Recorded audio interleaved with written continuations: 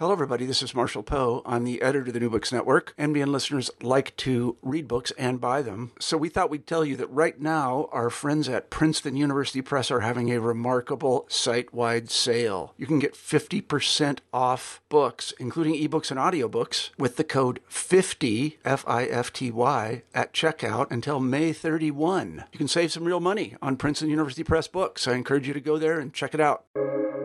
Welcome to the New Books Network. Mary Lee, Jane, are you with us? Yes. Awesome. Hi. Well, I'm so happy to have you on New Books Network. I've been very excited to share this book since I read it a couple of weeks ago. And I just wanted to know more about the two of you, if you could let people know your deal in the world as people, not just as names on a book. And then also how the book came to be, how the two of you wound up co-authoring, and then any major favorites or highlights from the book that you think really shape your relationship to the project. I will defer to Jane to begin. Okay. Sure. I think our stories are going to crisscross is what you're going to find out. I've always been really interested in languages, and I wanted that to be, I just knew it always would be my focus and my fun in life. But I never dreamt that, rhetoric would be where I would land. And I always thought that I would end up in studying something like French or Portuguese, but I was never really that interested in speaking languages. I just like problems in languages, like the problems of translation.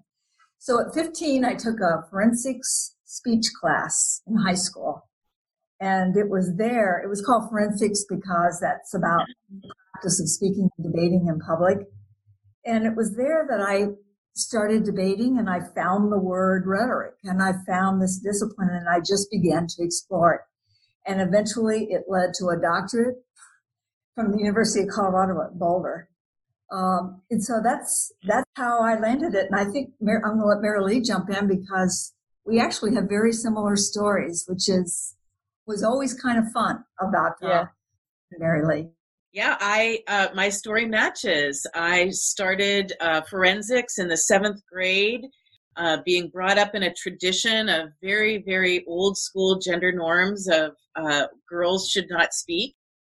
They just serve the food and look pretty. And so when I learned that I could speak for competition, that changed my life. And so I too, grew up in oratory and the practice of rhetoric for competition and got a PhD in it. And my entry to it was always like, don't tell me I can't speak. I'm going to learn how to do your power better than you. And so I kind of met Jane at that point where I was still really full of it. Like I was going to, be way more powerful than the power people are powerful. And Jane was like, what power? And I was like, what are you talking about? What power? And that's kind of what started our conversation, that, Jane really helped me question that I can't just be added to this power system because it's not inhabitable for me. It wasn't built for me. It was built systematically to kill me, to catastrophically turn me down. Mm-hmm. And so Jane for a while, all I could do was just gasp at Jane when she would say things to me because I was really naive about it. And then we had an advances in the history of American Society for the History of Rhetoric. I was the vice president at the time. And we had a pre-conference that we organized at the Newberry Library in Chicago. And I organized a keynote panel that Jane was on and John Poulakis was on, and I presented a paper. And it was such a significant experience that Jane afterwards said, we should just put our two papers together just as they are and see if we can't craft an essay like that. And so the idea of collaborating with Jane itself as a practice of creativity was really attractive. I just couldn't get enough of it, and we just really collaborated so well. And that's where our first essay came from. And I'll stop there, Jane, and pass it over to you. Yeah. And I would just say that, if you remember, I was always interested in problems of language. And I became interested in this problem of contingency. We tell this story in the introduction of our book. about how we came to talk about that and how we met. But for me, Franz Kafka has this quote that I just love, and it always says that a book must be the axe for the frozen sea inside of us. And so I think revolution and thinking about contingency was really difficult. It's hard, but there was something there that there was a sediment in rhetoric. I just wanted to axe through in that sense of kind of drilling down. And I think my way of writing is that kind of way. I mean, I've thought about this, and my two grandfathers were lead miners in Missouri, and my father was a mining engineer. So when I was working on these issues of contingency and the book, I often thought of myself as a miner, just drilling through years and sediment, hard, core kind of ways of thinking, not to look at problems of mine safety, but to look at problems of equity, problems of inclusion, problems, and tropes then became my gems or my ornaments or my things that I wanted to pull out. So that's kind of like where we met and how we started talking about that and just digging down into it. Yeah, and the idea of a radical contingency, I didn't have the word for it at the time, but I would say radical contingency. And Jane was really interested in accidental contingency in Aristotle and the word symbebikos. And so we did a lot of, some of our initial research was really searching for how accidental contingency gets conceptualized and discarded in classical rhetorical theory and the intersections of classical rhetorical theory with all other kinds of theory that was being produced at the time, like physics, biology, ethics. And so it was always that sense of the accidental that Jane and I were trying to search for and understand why that was disregarded, why it was such a threat. And along with that accidental contingency, Jane and I had this parallel interest, and I'll see if Jane agrees with this, that we were always interested in dismantling that law of non-contradiction, that you cannot have A and not A simultaneously. Something about that law of non-contradiction and contingency that's not random were the tools of empire that I think Jane and I were trying to, to use her metaphor now, put an axe into. I'll stop there. Yeah, and just before we get, this is great, but I've read the book, so just for the people that maybe haven't, could someone give me just a brief overview, because this sort of structures the project of the rhetorical tradition, right? Aristotle, for the sake of argument, and this idea of sort of non-contingency, or how certain contingencies don't really matter, and we only look at these, and what does that word even mean? And then what is this radical contingency X? And and then the term for that, and maybe just so people have a general sense of that project you're intervening in. I'll start it off and pass it over to Jane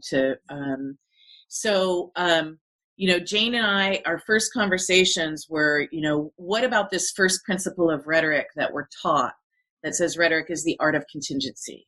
And we continued this conversation to recognize it's not the art of contingency, it's the art of getting rid of the problem of contingency. Mm-hmm. So to go back to Jane's frame of her own work, that she's interested in problems.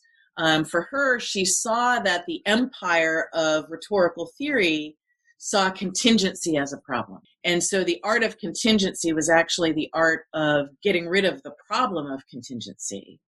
Whereas Jane and I were trying to think of what if contingency were actually contingency and not a problem, but a generative possibility of creating other worlds.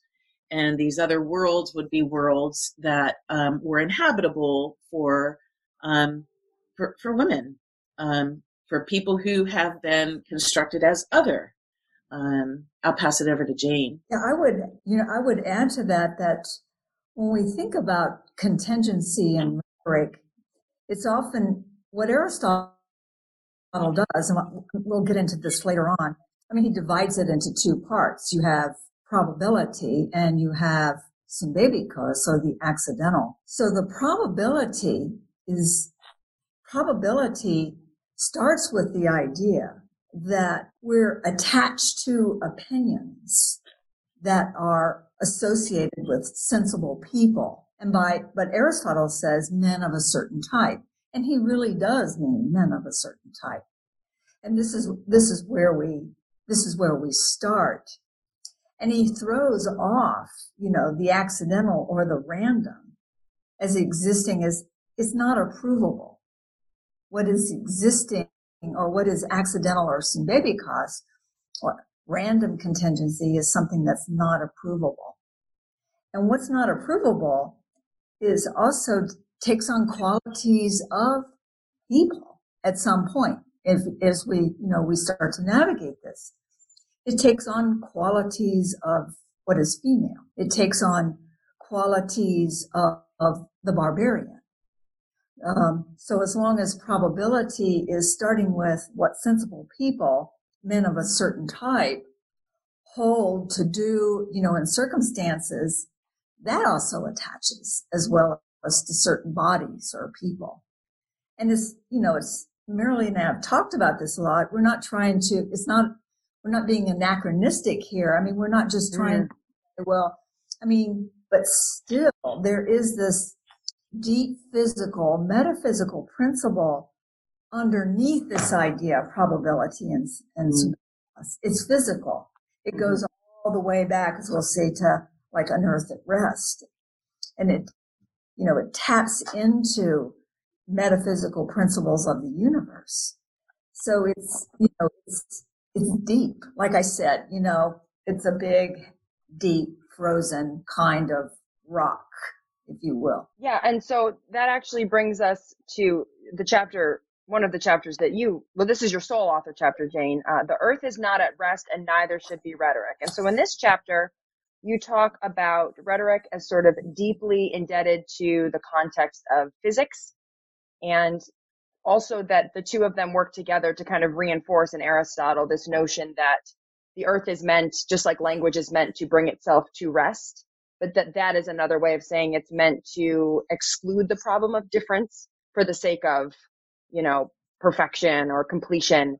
And that often that structures our relationship to civility, because we think civility is something where, the goal is to bring it to rest. But of course, if you think about like the problematic exclusionary logics of what you've discussed in the book, then all of a sudden civility maybe is not about bringing things to rest, right? But about, in fact, turning toward and encountering difference. So you want to talk a little bit more about that chapter? And then I think maybe we'll go back to this issue of tropes, because I'm not actually sure that everyone listening knows what we mean by that. Okay, great. Yes, so I started off with the idea of the earth at rest because Richard McKeon, one of the great Aristotelian scholars, made this claim that if you want to understand the physics, you ought to read the rhetoric first. So I reversed that, and I thought, well, in this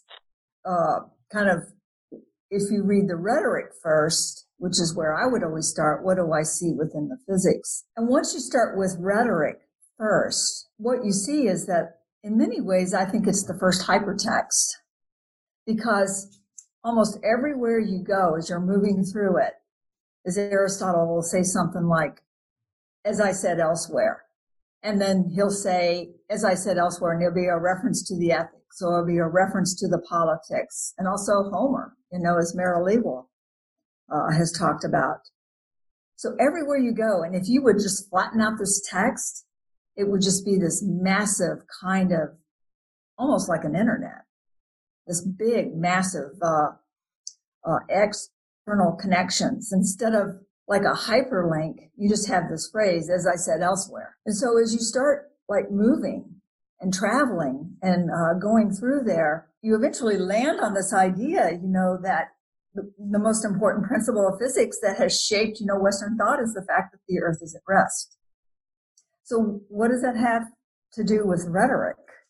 That's going to take us to the tropes to figure out, well, what does that do, and what happens when you begin to develop a system of exchange between people on an earth at rest, and what would it mean ultimately if you had a totally different paradigm? If there were a revolution, as there was a revolution in physics, and you would think, what kind of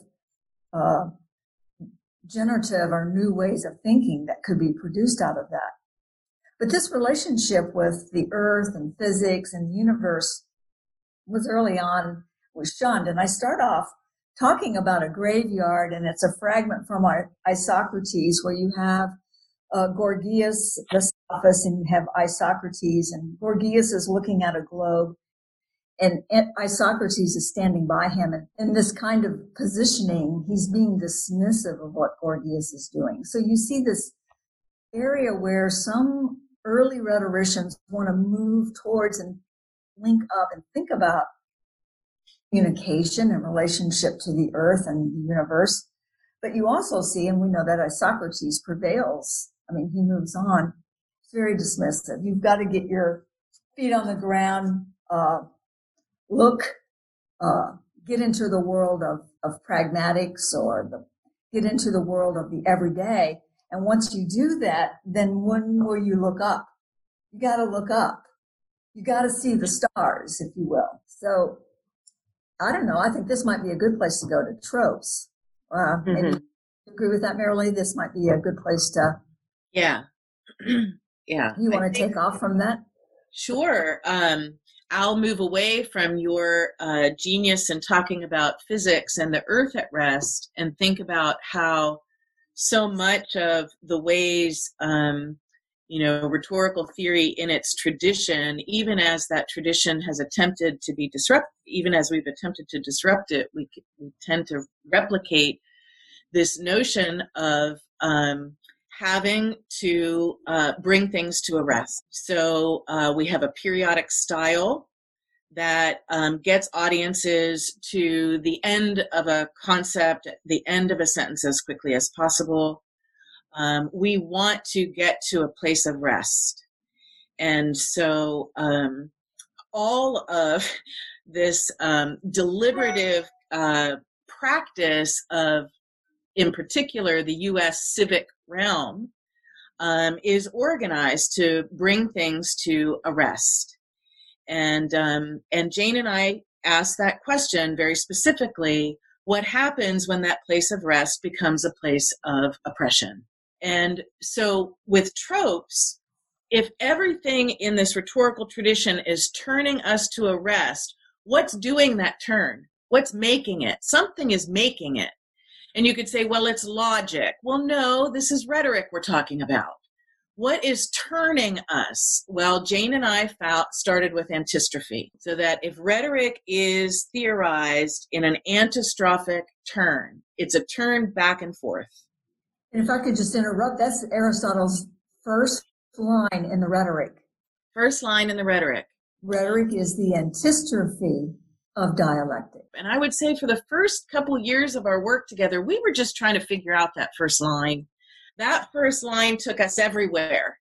Just like Jane said, we created this whole intricate internet of Aristotle, trying to search for how antistrophe is working. And one day we couldn't believe it. I mean, I think we both started crying. Antistrophe, Aristotle says, is a catastrophe. It's catastrophic in its turn. Antistrophe is designed to turn down meaning so that one meaning can be arrived at and rested upon. We're not making this up. It took us a long time to discover that. It took us such a long time, and we couldn't believe it. And we took it to a conference, and I hope David Depew won't mind my bringing him into the conversation without asking his permission first, but he was the respondent to our paper. And he focused on this argument that we were making, that an antistrophic rhetoric is literally a catastrophe.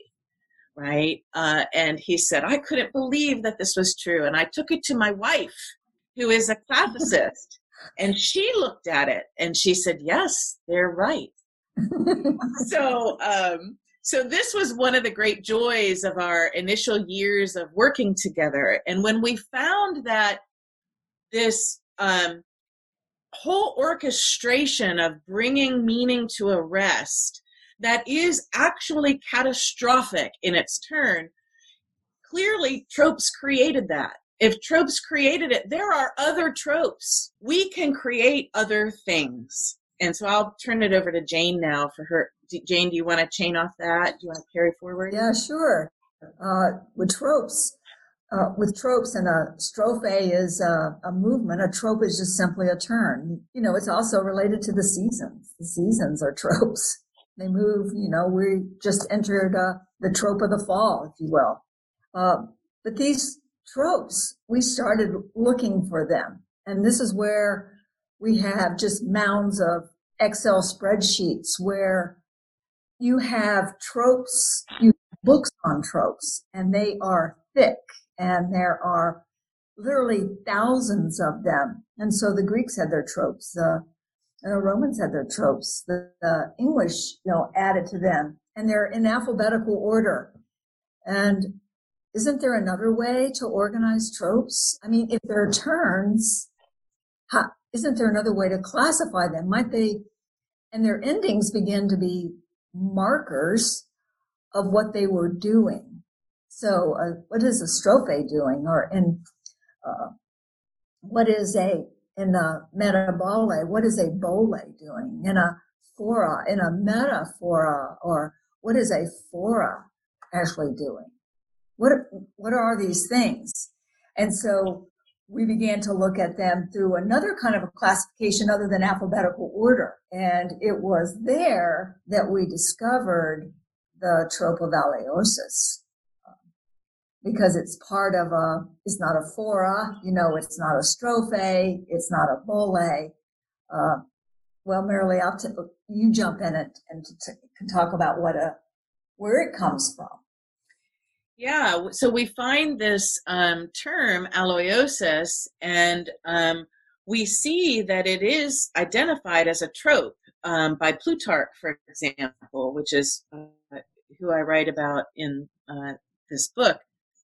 And so we see that it has some remnants, or, like if we were archaeologists, there's archaeological evidence of aloiosis as a trope in ancient Greek rhetorical theorizing.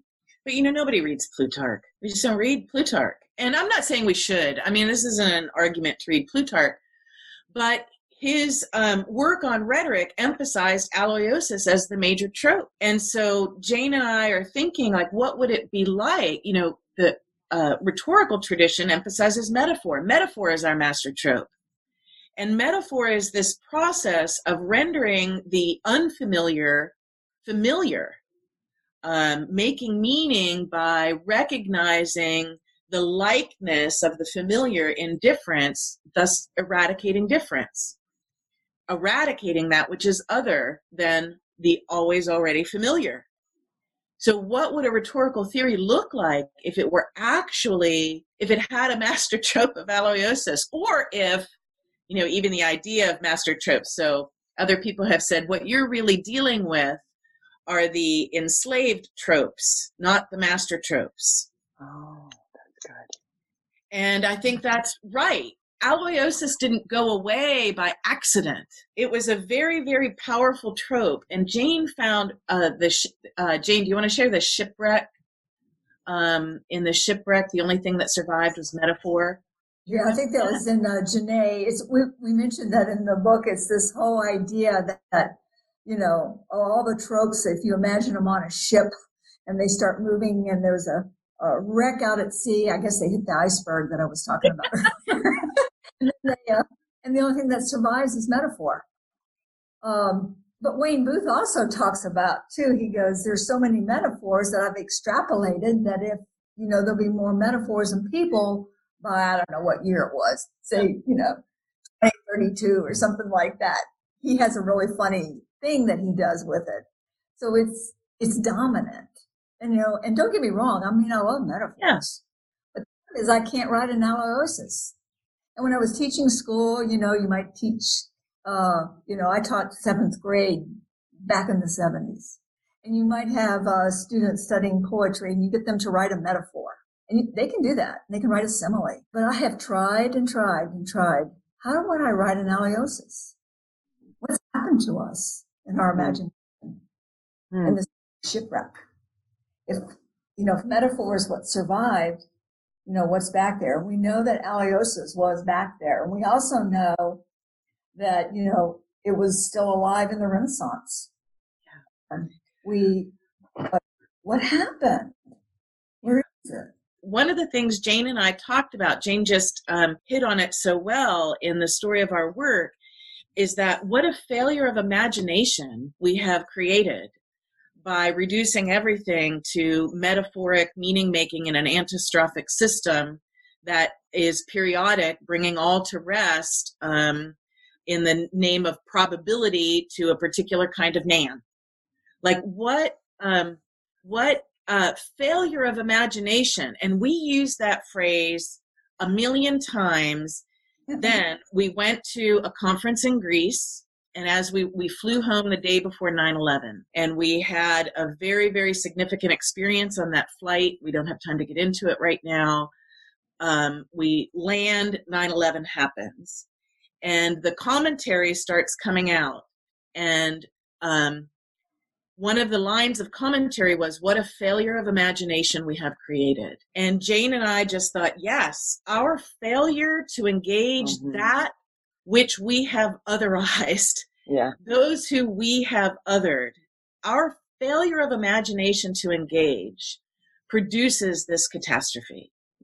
And so Jane and I are always thinking about, like, how do we remedy that failure of imagination? How do we turn to tropes, all the tropes, not just the master tropes, and not just substituting the master tropes with new master tropes, but all the tropes, especially those that take us away from empire, like aliosis does.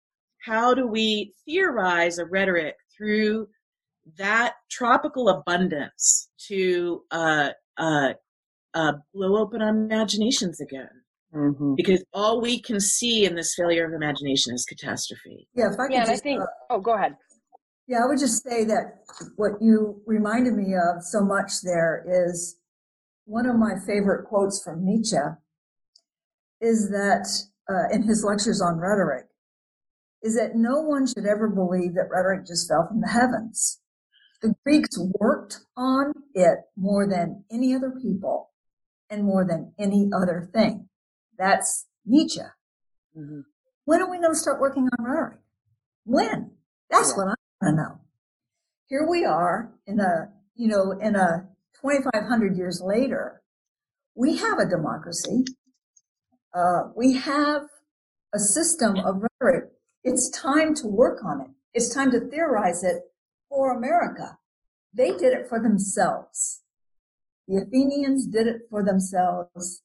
It migrated, it was used in other parts. But now is the time to work on this for the Americas, in the Americas. And we have vast resources. We have tropes, we have indigenous people, we have all sorts of ways that we could bring to the table to recreate and to re-theorize an art that our democracy deserves. Yeah, and I was thinking too that the connection you make in the book between I know claps, we're all Zoom clapping, has a lot of implications for how we think about climate change as well, because I think so much of our inability to confront and imagine alternatives to climate change comes from this earth at rest kind of model, even though the earth is quite literally showing you it's not at rest, and yet our discourse continues, right? Because we're so habituated to this way of thinking. I was thinking somebody who does climate change rhetoric should pick this up and run with it in that direction for sure. So if you're out there, grad student, I just found your dissertation. Yeah. No, I mean, I think it's brilliant. And there are some other, I don't know if you want to talk about some of the other tropes, but there's metabole. I know my Greek is awful, but there are some other ones too. So it's not just that the book kind of just keeps repeating, but you actually even have those charts that talk about the way that certain tropes can do change and substitution and transposition. And so there's some really cool ones in here. So we could do that, or also I'd love to hear more from Marilee about your piece on syntax in the cities and what you think, expanding on what Jane just said, the implications for civic discourse are for whether we choose one type of tropological tradition versus creating something new or excavating what clearly existed at one point and has, been shipwrecked. Yeah. I'm happy to go in either direction. Jane, do you have a preference? No, go with your syntax in the city. Okay. Yeah. I'm probably going to make an array of intellectual errors as I proceed. So I beg everybody's generosity in thinking with me and knowing that I'm open to learning. But I'm interested in thinking about syntax, getting outside of syntax and cities at war. So this was really a theme of my Plutarch essay. And what is it to get out of syntax, to get beyond syntax? Well, there's something about empire that happens even at a grammatical level. And when we think about getting out of syntax, there's something that can direct our imagination to different ways of structuring meaning. And this week in my first year seminar at University of Richmond on rhetoric and gender violence, we read Brittney Cooper's Eloquent Rage. And so what I'm thinking about now is that, think, for example, about the two tropes that she deals with in one of her chapters of the angry Black woman. And I would say, she takes an alloistrophic turn and produces white girl tears as a trope of resistance to angry Black woman trope. And so that angry Black woman trope is a kind of catastrophe for Black women in terms of silencing. And Brittney Cooper has a way of turning that trope otherwise to call out empire and turn it into white girl tears. And so there's a playfulness, there's a way that's beyond syntax that gives escape routes. And I think that in part is what we're seeing with all kinds of new work that is emerging from Black Lives Matter, the invention of new tropes, new terms. I'm thinking of, Kate Mann's Himpathy. I'm thinking of Moya Ball's misogynoir. These new ways of calling out whiteness, white supremacy, patriarchal supremacy in these playful tropes. I think if I were to write again my Plutarch chapter, I'd continue with these more contemporary examples of getting beyond syntax and cities at war. And exemplified in this explosion of imagination we're seeing in the current revolutionary circles that are predominantly along race and gender lines. Stuff there. Yeah, and queer studies has done a lot too with this vocab. Yeah, I mean, again, it's great, and I like proliferating language is an awesome project. There's nothing that breaks my heart more than when people say sentences like, "Can't you just say what you mean? Why do we need so many words?" Which my grandfather just said to me, and I was like, "That's so sad for me because now I can't like you anymore because you said the thing that I hate the most in the whole world." Yeah. And then how do you see the relationship between cities at war and syntax? So, and do you want to maybe define syntax? I mean, it's a domain of grammar, but I never assume people know what we mean by things. Sure. Yeah. There's something about grammar when it works in a periodic way that forces a winner-loser structure. And so when you're working at a grammatical level for, empire and subject, or winner-loser, it makes sense that the whole system of exchange that flourishes from there produces, communication as a total system, right? A total system that is structured in and through that syntax of winning and losing. So it's really it's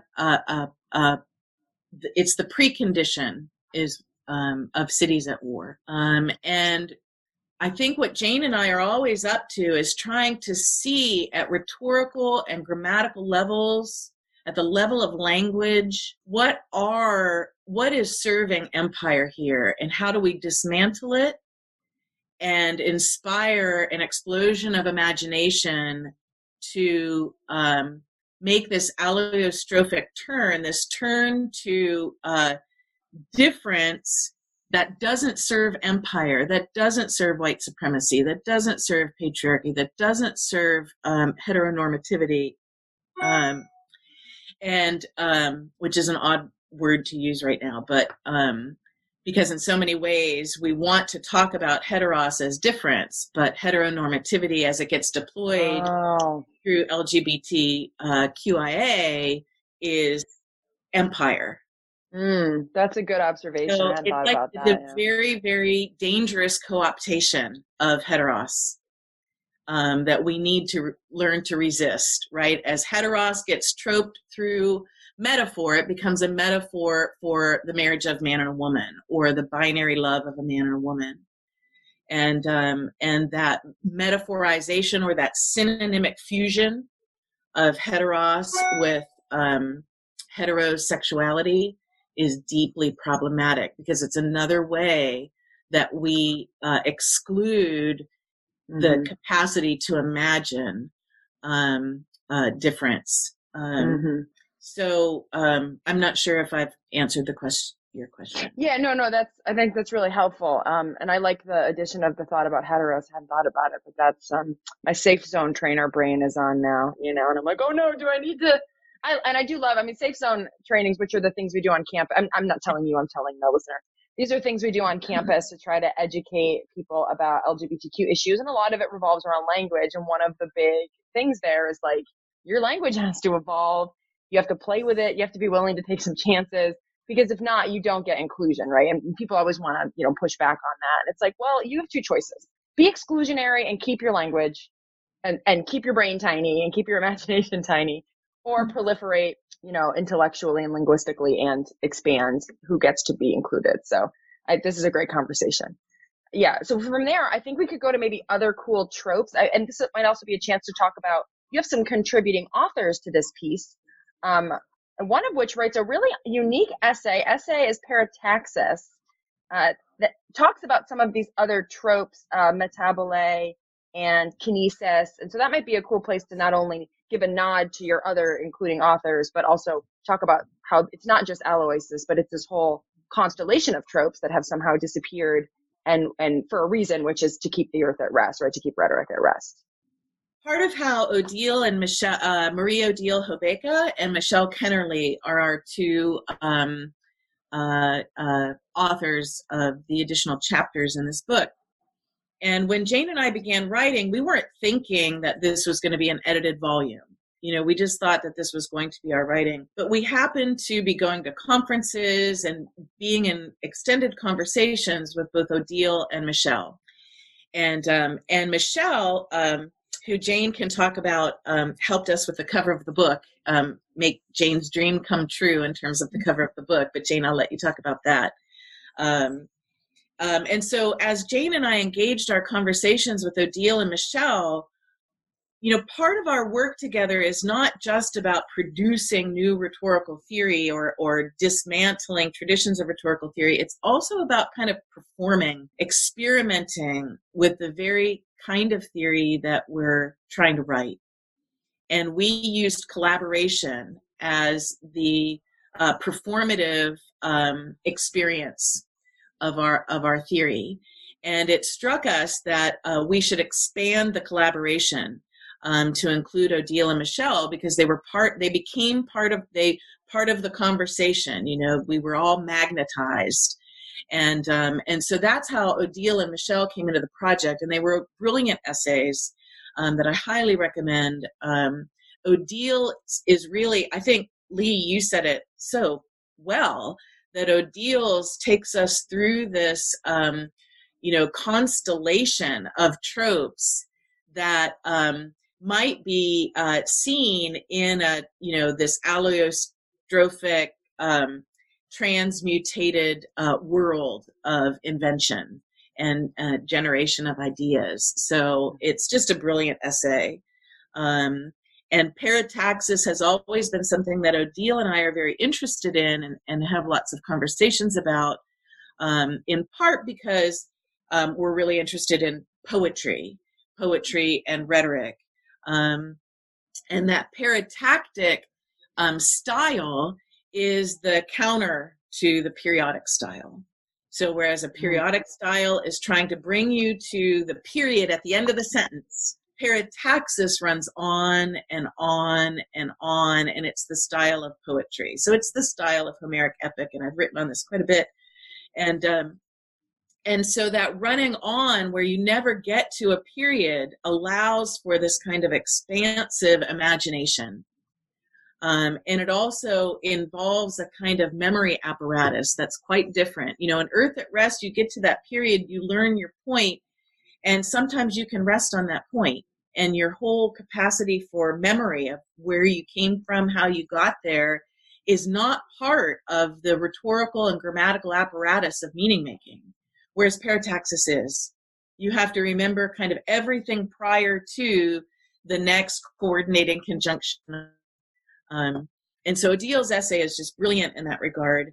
And Michelle Kennerly's, of course, is just this eloquent, beautiful essay in like a critical bellette tradition, you know, just this beautiful essay. You mentioned, I'm just going to kind of back up a little bit here, where we were talking about our charts and those systems of change, and also the cover. But those systems, those changes that you're talking about are, Quintilian says that there are really 4 ways that tropes can work, right? And one way that they work is through substitution.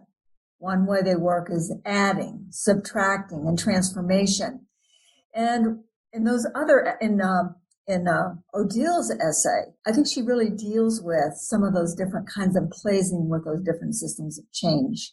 So she has those tropes in there and kind of playing off about, what are you doing here in terms of how does this kind of a trope change or alter?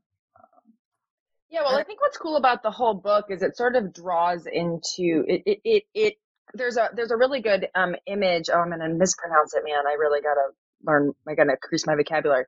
But in the essay you're talking about, there's this figure, and it's not a dream catcher, but it is another kind of piece of sculpture where they layer all of these twisty, like circly, twisty, roundy things on top of each other, on top of each other, on top of each other. And the goal is to confuse and to capture sort of like the infringement of the other. Oh, dang it. I wish I could remember. But it's not like a dream catcher, because a dream catcher is designed to capture, whereas this, is it a column? Column? Yeah. Column, yeah. And it made me think that a lot of what is happening with the way that you all are re-theorizing these taxonomies, for lack of a better word, is to almost turn them into to take the substitution in one category and the addition in the other category and the subtraction in the other category, and just weave those all together until they pretty much all just become displacement in a way, or supplement, in kind of the dangerous supplement, because either they are standing in for the trope that they have turned down, or the trope is or that trope that's been shipwrecked is interfering with that. So there's like a haunt, right? Because even though you have these nice, neat taxonomies, there's all of this haunting in the margins from these other tropes that got turned away so that these other tropes could have their little categories. And so it was really cool to see all of the spatial metaphors happening throughout the book. Oh no, I used metaphor. But like the column and the tables, and it just had a very cool performative vibe about just not messiness, but just complicating, right? Repeatedly complicating. Not that I didn't understand the argument, but that every time something made sense, it got complicated by something else that had to be turned down for this thing to make sense. And I just appreciate the care and attention that you must have put into making the book work this way. Also, the only book I've ever seen with kind of a leadership editorial vibe that is a collaboration that then brings people on board, but it's not an edited volume. It is your book that the two of you co-authored, yet you're also single, yet you also have people that you are editing.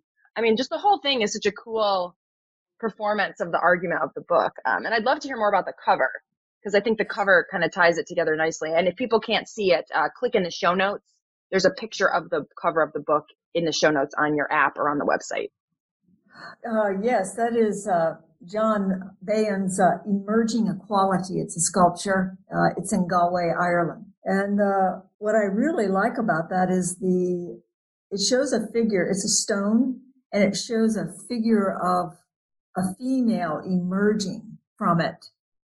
And the material underneath it, the statue, it says that it's using, what I like about it is it's using the female as a figure of the other who is breaking out of a system. So I see this breaking out of stone, out of an earth at rest. And it's the female figure because in Aristotle and his metaphysics, he references that there are really 10 oppositions. These didn't come from him, but he uses them to accommodate. So one major opposition is rest and motion. Another one is straight and crooked. And for example, he accommodates that in the rhetoric where he says, you shouldn't be warping or making judgment warped. You want a straight line, which is really antistrophic. And another metaphysical principle is male and female. And so this, as a principle, coming out of the earth at rest, breaking out and quality, emerging, a new kind of a system that's coming forth is what I really like about this statue and this cover. Yeah, it's great. And it's thought provoking too, because the first thing I thought is, I wonder what that is. And what does that have to do with the book? And then I have to read the book to find out. So, well, this has been a wonderful conversation. We are coming up on what I call sort of like your 10 minutes of wrap up. So this is a great time to let the reader know anything else you want to highlight about the book, anything else you want to highlight about the project. We can also talk about other projects that you're working on or other directions you're taking. So this is kind of the freestyle time, but we can also, there are definitely lots of things in this book we haven't touched upon. I mean, we could have 10 hours and probably not hit everything in this book, but that's why the listeners get to go get a copy of it. And I'll tell them more about how to do that at the end of the interview. But you two have anything else you want to add?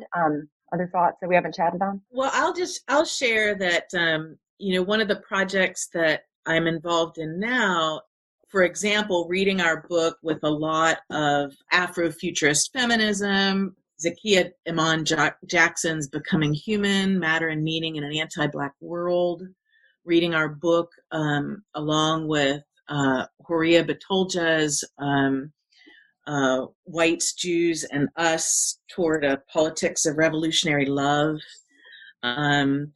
So reading this dismantled rhetoric and an attempt to reinvent rhetoric through a very different system of exchange is really in a conversation with, I want to have a conversation with these other works in Black theory. And one of the concerns I always had about our book, and this is part of what Jane is trying to address in the afterword, is, we have to be really careful saying we want an alloiostrophic rhetoric, because I know what it can be to turn to something strange. So like incel culture, that's strange. Yep. That's alien. That's different. How is our call for alloiostrophic rhetorical theorizing not something that can be appropriated by incels? Yeah. And I think the response to that, because I had sort of a similar thing because I've been writing a piece on Trump syntax, because I'm a syntax person. So syntax for me is like how do we theorize syntax alloistrophically is now the new question of the intro of my book that I thought I had finished. And then I read your book and now I'm like, dang, now I got to go back and add this in. But when you talk about the paratactic style versus the periodic style, like to what degree is Trump not the parataxis in some cases we've always dreamed of, and how do you get out of that? And I think with incels, it's because their turning away of difference is a reification of non-difference. And so you don't have, right, you may have a turning away in some cases, but you have a turning back too. And that's similar with Trump. The parataxis still brings us to rest on the same old, in my view, like hateful kinds of exclusionary logics, but the style of the performance is pseudo-paratactic, I would say. But that's, I think, how I would argue that. And I'm not telling you how to write it. I'm just saying I don't worry as much about that, because where there is non-legitimate turn to difference, there is always a reification of sameness. And if you find that, then, because I'm not defending incels, I don't, And so it can't just be power. It has to be more like empire. It has to be supremacy. Mm-hmm. So if it's serving supremacy, whether it's white supremacy or a particular patriarchal supremacy, a combination of the two, which is pretty much always the case, it's that supremacy that we are turning out of, away from. And I so love that supremacy versus power. That's great.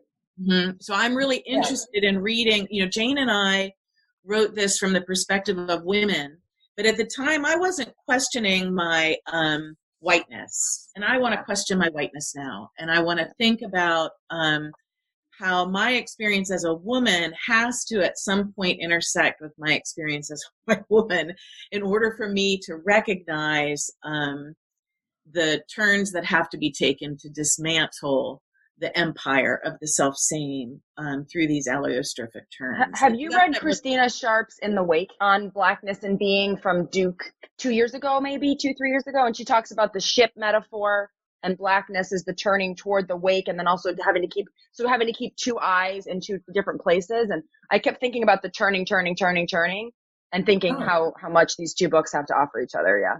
I'm going to read that now. It's great. It's fabulous. You won't be able to put it down. Yeah, I can't. Thank you for that, Lee. For a second, I thought when you said Christina Sharp, you were talking about our colleague in communication studies who just won the Leslie Baxter Award for her scholarship. And Christina Sharp helped us with our trope map. Remember Jane? Christina, who helped work with that and create that Excel chart.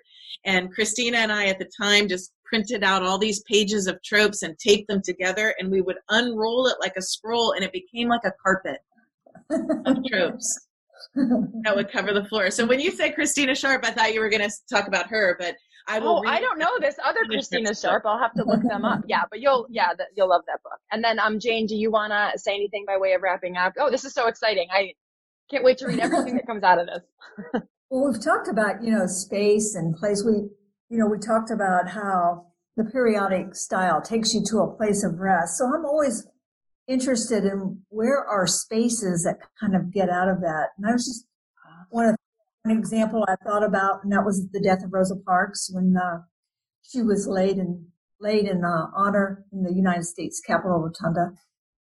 And what happened in that case is that the Rotunda couldn't accommodate her as a civilian, as an African American. You would need the Capitol architect to create a resolution and create this viewing. Now, if they were going to do this, it's not that people were objecting, but you have to go through this. But it has to. But the fact it couldn't be done. Yeah, you just can't insert. You just can't add. You just right.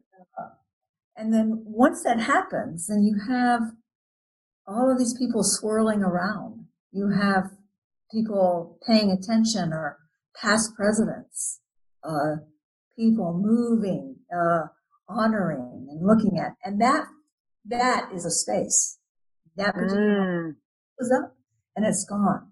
So these kind of things, just look for them to appear.